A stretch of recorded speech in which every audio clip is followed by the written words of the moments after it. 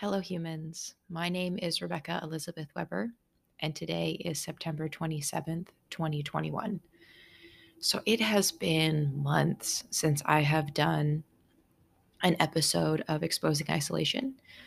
Um, a lot has happened. I know that if you have ever listened to an episode of this before, you know that I say that um, many, many times throughout the seasons, but I think some of the biggest shifts that I have experienced in years have happened in the last few months. The biggest thing is that Thomas and I have moved into our own apartment.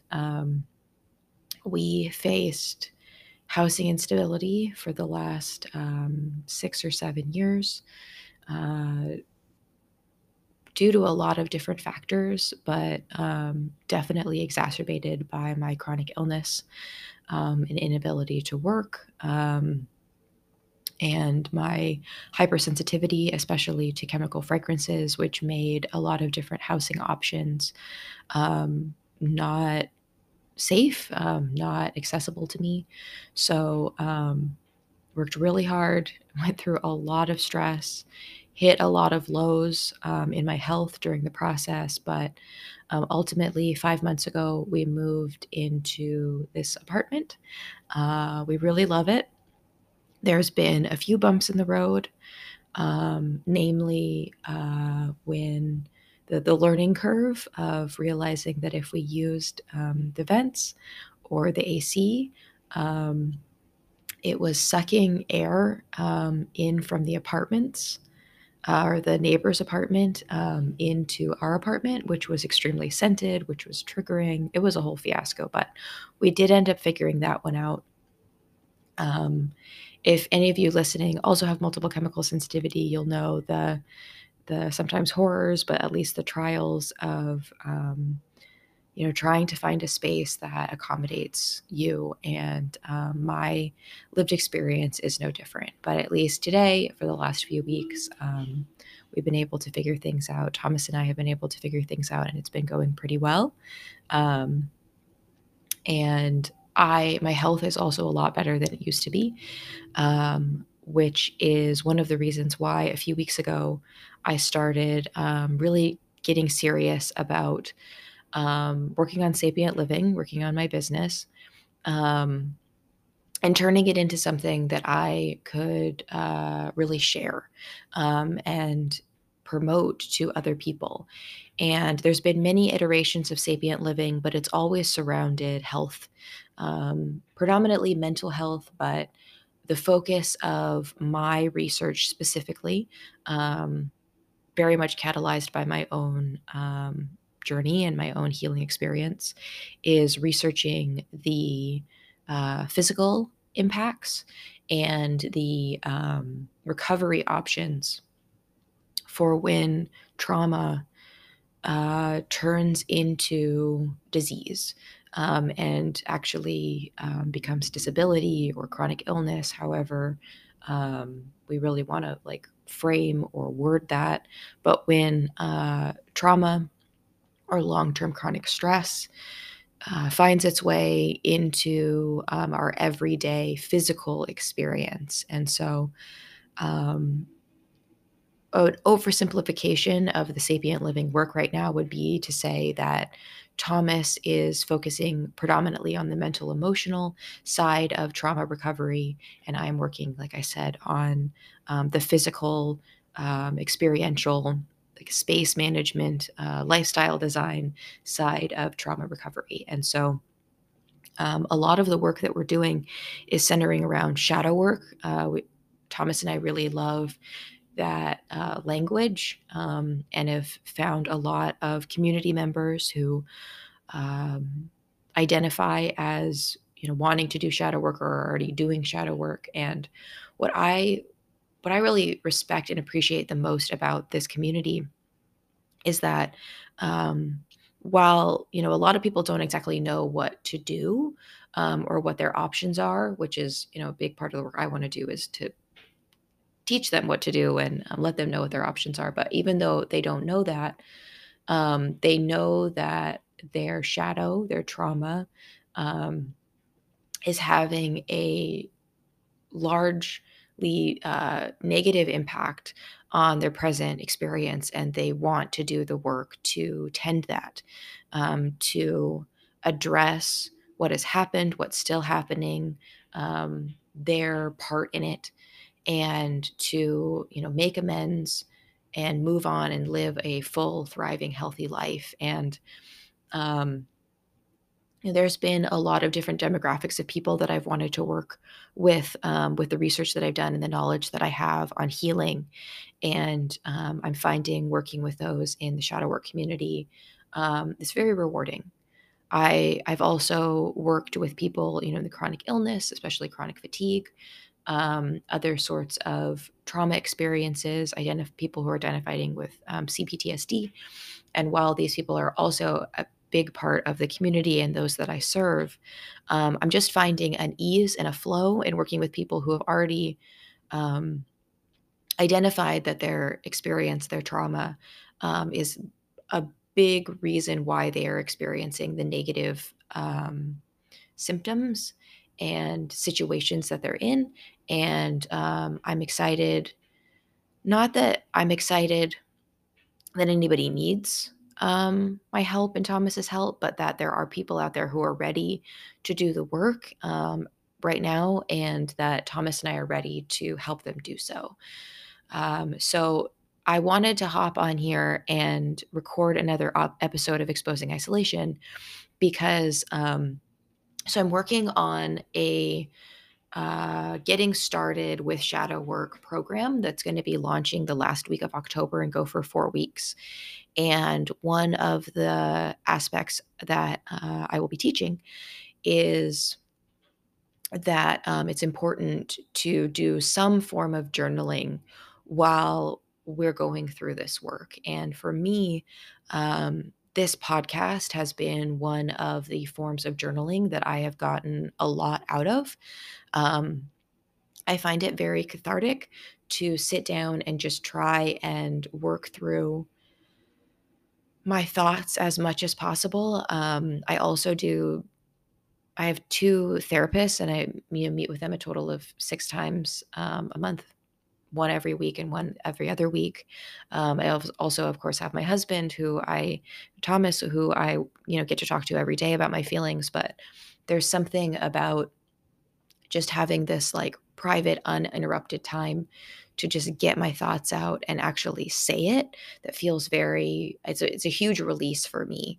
And while some people do listen, it's really more for me to document my experience. And even though I rarely do listen back, I just feel like it helps a lot. Um, and I'm going to encourage anybody else who wants to do a similar thing to also do this. So I thought I would get back on the horse, as it were, and start doing it again as well. I also use a Google Doc as my health journal. So wherever I am, if I have my phone or computer, I can journal. I used to, I've been through a dozen paper journals, and I still do that occasionally for certain things, but I'm really enjoying the digital side of journaling. I find it very convenient. And in a lot of ways, it helps with my perfectionism, my need to do things well. I have a bit of OCD, and in some ways working on paper can kind of trigger that, and because I start caring too much about formatting and how many pages I'm using and all that kind of stuff. And so I find using virtual spaces to document my thoughts to be very easy. So I'm kind of working on what I believe to be the four or so, I'm right now, four areas of consideration when you're putting together a plan for how to do shadow work. And journaling being part of them, or what I call listening to yourself. And then there's also talking to somebody else, which there's a lot of options in that as well.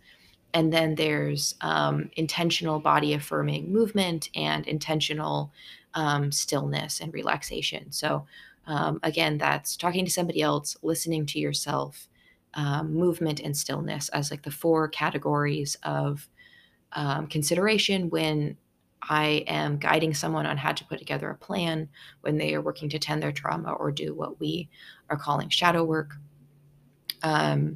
Shadow, again, if you're unfamiliar, being the darker side or the more pushed aside, hidden side of ourselves, the aspects that maybe we want to ignore, we don't want to address, that which hurts, that what we avoid or we're embarrassed about. There's a lot of ways to describe the shadow, but it's that which needs to be tended in order to have a healthy adult experience or any experience. And so I am of the opinion that while we might think of that as mostly psychological and in the realm of just the mental, I believe and am joined by other experts in believing that the physical side of tending trauma is at least as important as the mental side and the talking side of tending trauma. So that's what I'm putting together right now. And I just felt like because I was working on the journaling and the listening to yourself aspect of that plan, that I would hop on and record a bit of an update. Um, a little bit of a health update for me. I am feeling a lot better. I have more energy than I remember having probably ever in my life, but definitely more than I've had since I became ill in 2015. Where we live now, there's a lot of nature and trails and places to go outside. And so almost every day we go for a walk, and that's about a mile and sometimes more. So that is just really exciting for me to have as part of my my movement practice, my exercise. Exercise being a little bit different than an intentional body affirming movement practice, but it all adds up in the right direction, in my opinion, anyway. And but I'm still struggling with a lot of the same themes that I was struggling with when I even started this podcast. Even going back and looking at when I started this and some of the major decisions that I made for myself. During these episodes. Who I I cut out of my life. I don't love that phrasing, but I at this moment don't really know how else to phrase it. And I'm still trying to figure out what relationships I want to cultivate and at what degree. And I've been finding myself, being a lot more anxious lately.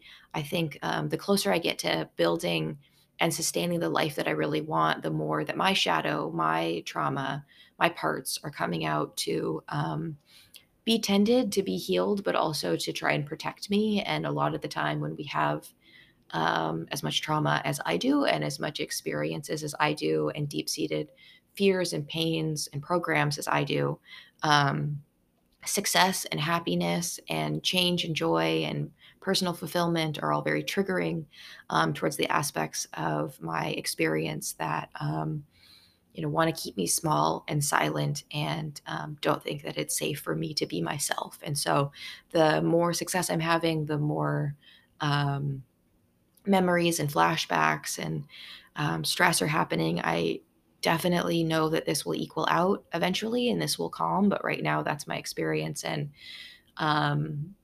for example, whenever the few family members that I'm still in contact with, when they reach out, I get flashbacks and just remember the um, hard and sometimes horrible things that I've been through near them or because of them, or things that they didn't prevent as my parents, or um, I just keep getting flashbacks and having experiences that are really getting in the way of my ease, flow, and happiness right now. And so I still, I don't have all the answers. Like that's why I have support and I work with people who help me.